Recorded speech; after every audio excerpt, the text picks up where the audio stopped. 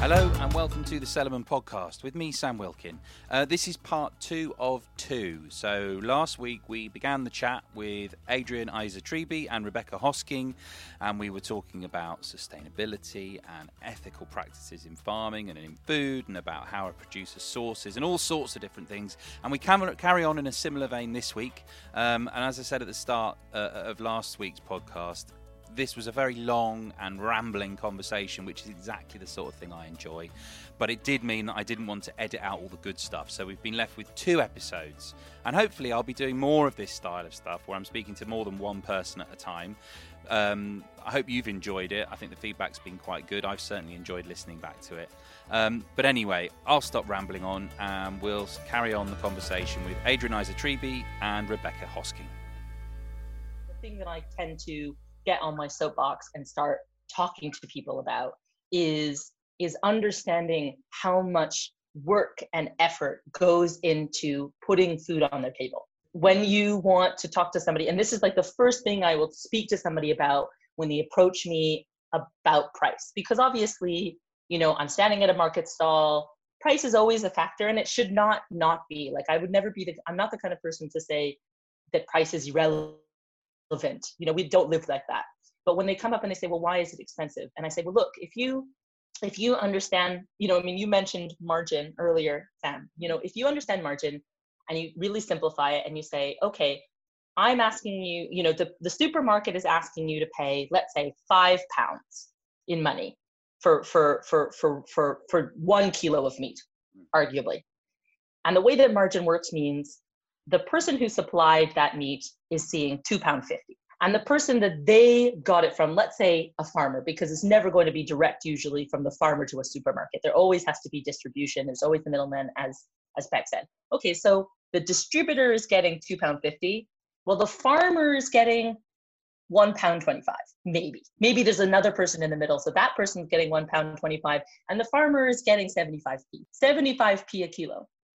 And then I usually ask people to consider their own weight and ask themselves, if you know, Sam, you want to tell us how you weigh? How much do you weigh? I don't know in kilos, about 13 stone. Not very helpful. Oh God, I don't know stone. Do you know what stone is, Beth? I know. I'm literally just got my phone here doing. I'll admit I'm doing. Let's say what is like an average man? An average man is like 70, 80 kilos, right? And it's 75p, so that's £60. How can you feed yourself well for £60? Like a year? That's your entire value, £60. And then you have a farmer like Bex who wants to keep the animal for longer, to really invest in it, to make sure that it has a strong life. That's more than just 1 year. And I feel like when you start to do that math for people, they understand the exponential growth of how price arrives at their door. Once you start to add all that in, that's where I think people can start to get a grasp of why I'm not only passionate about the beginning of the supply chain and raising those animals well, I'm also really passionate about not wasting it. There's a great saying we have down here in the farming world is you don't need to be religious to say grace about your food. Meaning once you start farming, you realize how there is externality that the world throws at you to get that food to the table. Well, it's a miracle it gets there sometimes.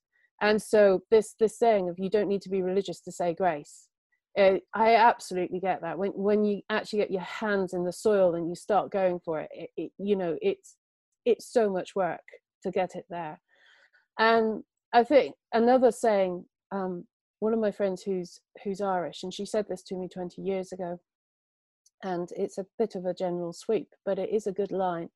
And she said, see, Bex, the problem is for the vast majority or a large portion of my country, we're 1 generation away from working the land, whereas with you in England, you're 5 generations from working the land. And so it isn't just now that people have this broken link with food, it's generational. I mean, I feel like I want to sort of say, obviously, culture plays a role as well, and the expectations of the trappings of our lives. I mean, just look at the conversation we're having. We're having it digitally. It means that we have purchased equipment that allows us to have that conversation. There's a finite amount of things that we can sort of acquire for ourselves. I'm not suggesting to anybody that we go back 5 generations. And I would never say either that it's all or nothing. It's not all or nothing. We should not sort of say, well, look, if I can't make all 100% good choices, then I'm going to make none. Mm-hmm. It's about making incremental changes.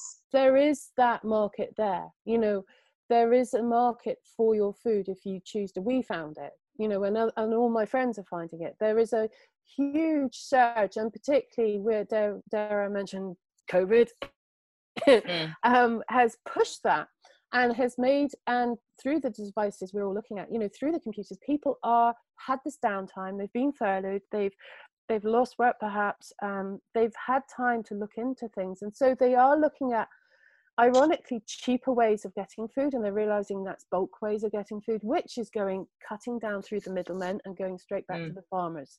It's interesting, we were talking, just to put it on a little bit of a tangent, but we were talking, Adriana and I were talking last week about local foods and celebrating and we are now, obviously, talking to you two, you know, we have a culture of food definitely come in, particularly in the last 20 years, but we haven't, you know, we've lagged for a long time compared to other European countries, and it's talking about regional food. And it was a really interesting thing. It was a few years ago, I was reading about this, but it was actually, we talk about the connection. It's sort of gone full circle, because what happened with our regional foods was it was destroyed because of industrialization. It's because of the railways. And it was actually also because of our class system. So the railways opened up our country far faster than, say, France and Germany and Italy and these areas where they still have these cultural foods and the language around the foods. Ours got mashed up because of the railways. It also got mashed up apparently because of staff going to work in all of the grand houses around the country. So you would have people from Durham with people from Somerset, from people from Wiltshire and people from Lancashire, and they're all mixing together. And the foods that were there were more universally, air brackets, British rather than regional. So we lost a lot of our regional foods because of industrialization. And it seems somewhat poignant. We're reinventing these foods now when we're using the same sort of system to get it around the country again through that same mechanism that lost it in the first place. Mm-hmm. I mean, talking about circles, right? I mean, this is interesting because it does like circle back a little bit to one of the things that I thought was really exciting about Village Farm, which was the name. Was it Village Organic Farm or just Village Farm? Village right? Farm, right? Village Farm Organics, yeah. Yeah, which was the farm that that Bex and Tim had and that we discussed earlier. One of the things that I remember getting really excited about, and I don't know how far the project went, so this would be neat for you to chime in afterwards, but that they were working to sort of resurrect an extinct breed of sheep that was indigenous to Devon, that they were working with different breeds to try and fine-tune the specific elements of that sheep and see if they could bring it back as such. And that for me was just like so fabulous on the one hand, because I think that that's what Crown and Q is doing as well, because we're looking at things that used to be. And it's not saying that I lovingly, laboriously recreate them and they're absolutely perfect repetition, you know, they're, you know, down to the last note perfect facsimiles. They're not. They're a tune, they're the same tune, but in a different key. To talk about those sheep a minute, briefly, is I mean, the local breeds down here are very heavyweight. They get on their backs and can get into real danger with corvids, so ravens and rooks attacking them if they do. Oh gosh, I'll probably get in real trouble with some of the local breeders, but for being a hardy animal to look after itself, it isn't fit for purpose. It needs a lot of looking after. And obviously looking after requires energy and it requires labour. And the interesting thing is, if you're talking about localities and you're going back to originalities, we had all of these original breeds. These original breeds, they bred them before we got industrialized. They bred them for the ecological niches they were in the landscape. Exactly. You know, so they actually, to be old is to be new, because back then they didn't have the fossil fuels. Without the fossil fuel, the animal had to function without being in a barn, without hay being brought to it, without being wintered inside, without having all of the supplements that they do today. They had to fit the landscape of their place. So what we realized was, once you got an animal that fitted the landscape of the place, you reduced all of these overheads, and by default you were then working far more with ecology. But also that animal in its behavior on the land started to fit the land. So the way I sort of describe, so regenerative farming, I would describe a lot of the boys that are getting into regenerative farming now, they talk about the soils, they talk about up to the roots, I kind of say sometimes, but they talk about the soils, they talk about the pasture quality, they talk about their animals' performance, whether it's cattle or sheep, but they don't talk about, which you really should, if you're regenerating, you should be talking about your insects, you should be talking about your bird life, you should be talking about your wild mammal life, the whole ecology. And so with our sheep, we viewed them as the herbivore, as you would a herbivore of a zebra or wildebeest in their ecology. They were in the ecology of our ecosystem of the farm, and they functioned as the herbivore, eating away. And then, I mean, this morning I was just down moving the sheep before we came on, and I'm watching swallows flying above our flock. Well, they're flying above our flock because the insects are being knocked up by the sheep. And the insects are being knocked up by the sheep because we've given this great big resting period before we get our sheep grazing, and our sheep are grazing there and having this resting period, and there's no insecticides or anything put down there because they don't need it. So with that, we have the swallows flying above, and then I've noticed yesterday we had a peregrine sat in our tree wanting to hunt the swallows. So you have this trophic cascade, as we call it in ecological terms, of the herbivore of the sheep absolutely filling that ecological niche within the landscape. And so it's as natural as we possibly can do it on a farm, to then, if you wanted to sell the meat on, you would then be having the meat from that ecology and that web of life. Once you then have an animal or anything really working well within that system, you want to then be able to, like we said at the beginning, I have a reference for that system, and I want to then showcase it in my final product by integrating all of those elements that you're putting into it, what's surrounding it and growing it and creating that, and in the final flavor of the recipes that we work with. And I think it's fascinating as well, because this mix of reverence for history and how we used to do things, and there is an incredible value to be mined from that.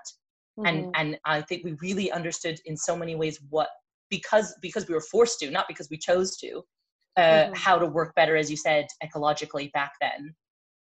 And if we introduce those concepts now, and it's something that I speak about a lot in terms of the sort of microbiological elements of the work that I do of fermentation and aging and dry aging and curing, because we haven't really improved on that. We just actually understand what's happening, right? So it's not that we've changed the methods. It's that we now understand why doing them in that way works. One side we haven't talked about with you, Sam, is the biological side on all this. The microbe side, and so if you're having a healthy ecosystem on a farm, you have to have healthy soil, and you have to have a healthy microbiome in that soil. And when you have the healthy microbiome in the soil, that's mirrored in the animal's gut, because they will have that high population in their gut to then ruminate and take down the minerals that they're absorbing in the plants, that they're then turning into flesh. And the thing is they're turning that flesh into high mineralized flesh that then goes off to someone like you, Adrienne. And because you've got this high mineralized content, that then works with the microbes you're using and creates something far better than if you had impoverished meat coming to you.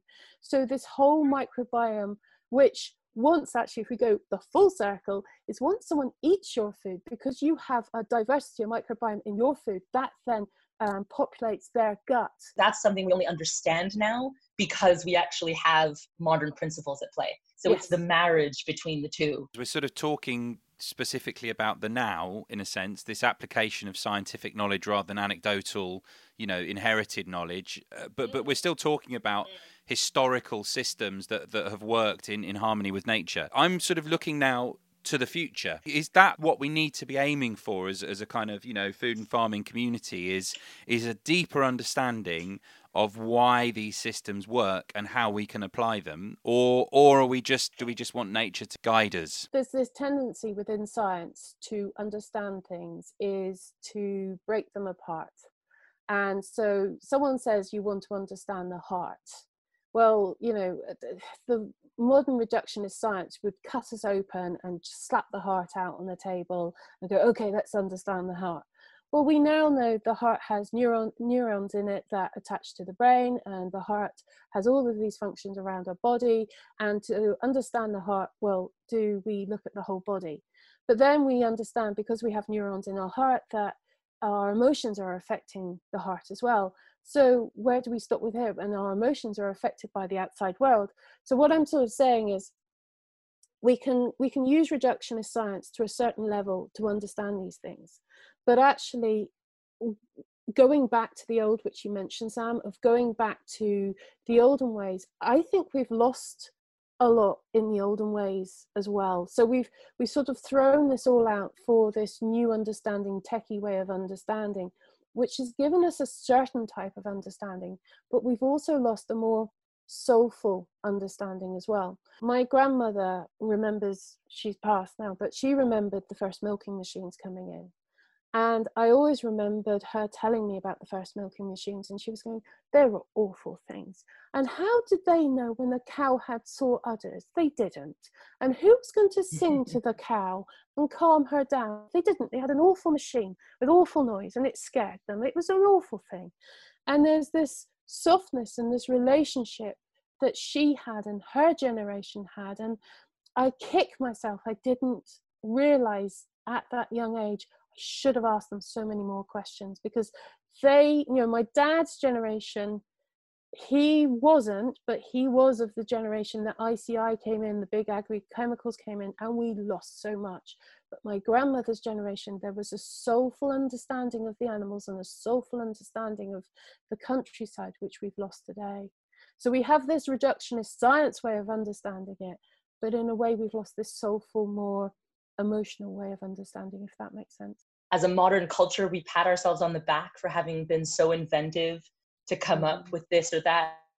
And one of the things, of course, is like we've renamed it, but low waste. And this idea of living low waste is so new, isn't it? So new. And I just die when I hear that, because it's new for us to talk about it maybe in a commercial setting.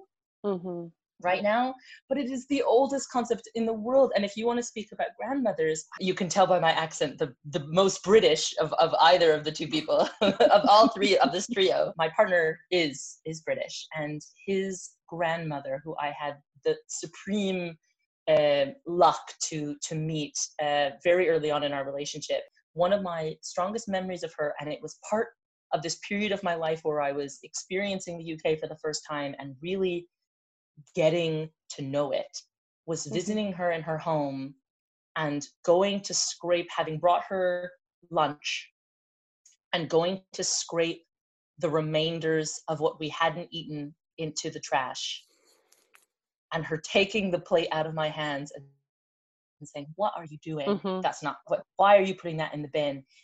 It goes in my fridge because we'll have it later, because I'll eat it later, because nothing gets thrown away. And the fold, finding these drawers full of folded papers, folded aluminum, everything saved. I'm just smiling because I'm thinking of my grandmother, and I don't know about yours, Sam, but I mean, my grandmother, we had, if you didn't eat the pudding on the first day, bang, it was out on the second day and the third day and the fourth day. Well, it's inbuilt in that generation, that whole waste not, want not. It's nice and pithy, and it tells the story. I think we've moved so far away from that. But I guess with someone like Silo, the restaurant Silo, sort of zero waste. That is bringing. I know it's sort of laughable that these old ways have fallen so by the wayside that they're almost being like regenerative agriculture is in some fields kind of touted as this kind of amazing new idea that's going to save the world. And actually it's the same thing as zero waste. It's the obvious way to do things, and that's actually the way that ancestors have done things. But I think there is an important value in talking about those sort of things and advocating for them. And I think, McMaster, the chef at Silo, he really shines a light on that particular thing. And if that attracts a new generation of people that perhaps are interested, I think that is a positive. And I think that is the future. I did mention earlier that, when I started 10 years ago, there was very few of us. And now it's wonderful because we have this conference called the Oxford Real Farming Conference that happens it'll be interesting, but it did happen every January. And it started with just a handful 10 years ago. And now there's over 1,000. They hold it at the same time as the Oxford Conference, which is your agri-tech, big boy games, Barley Baron conference, which the sort of your NFU big boy farmers go to. And this was seen as like the rebel conference, the fringe conference on the side. But now this has overtaken it in farmers. So the Regenerative Farming Conference is far, far bigger. The Real Farming Conference is far bigger than the original one. And what is wonderful is how many young people are there. And it really is burgeoning. So the food culture in this country is definitely changing. And what I'm loving too is we're now getting more and more farmers talking about farming ecologically. And when they talk ecologically, they're not just talking about the soil. They're actually talking about farming within the ecology of the land and all the wildlife that inhabits that land. And it's so important because 70% of the UK is farmland. So if us regenerative farmers can't save the wildlife, then who else can? I would have piggybacked on that and to say, I think it's great in the sense that Rebecca has thrown the gauntlet down and said, oh, it's the farmers. But for me, I think the most poignant and important thing to get across in this conversation between a farmer, a maker, if I will, and then you, Sam, who in a way is the final front man in a lot of the work that you do, is how important every stage, every step is. So there we go. If you want to know more about Adrian Isa-Treby and her company Crown and Q, I think the best way is just to go to their Instagram, which is at Crown and Q, and that's QUEUE, as in queuing, rather than a snooker cue, and follow the link to their website, have a look at the writing that Adrian does, catch up on some of her awesome Instagram stories she does some great interviews on there and chats to other makers and thinkers and leaders in the industry. She's great, her produce is beautiful, so check her out. And for Rebecca, to find out more about her, I did mention her website last time, but if you have a look at her Instagram account as well, it's at _Rebecca.Hosking, HOSKING _. And there's loads about her there, always good value, some good photography, as you'd expect, and really interesting. And to check out her current project, which is at The Forever Flock, and that's all one word, at The Forever Flock. So go and check them out, support them, buy their produce, talk about them, share, just continue the conversation that already ran into 2 episodes. So thanks again for listening to the Cellarman Podcast, and I'll see you soon. The Cellarman Podcast is produced by me, Sam Wilkin. If you want to know more about Cellarman, go to Cellarman Sam on Instagram and Twitter, or check out the website cellarman.co.uk.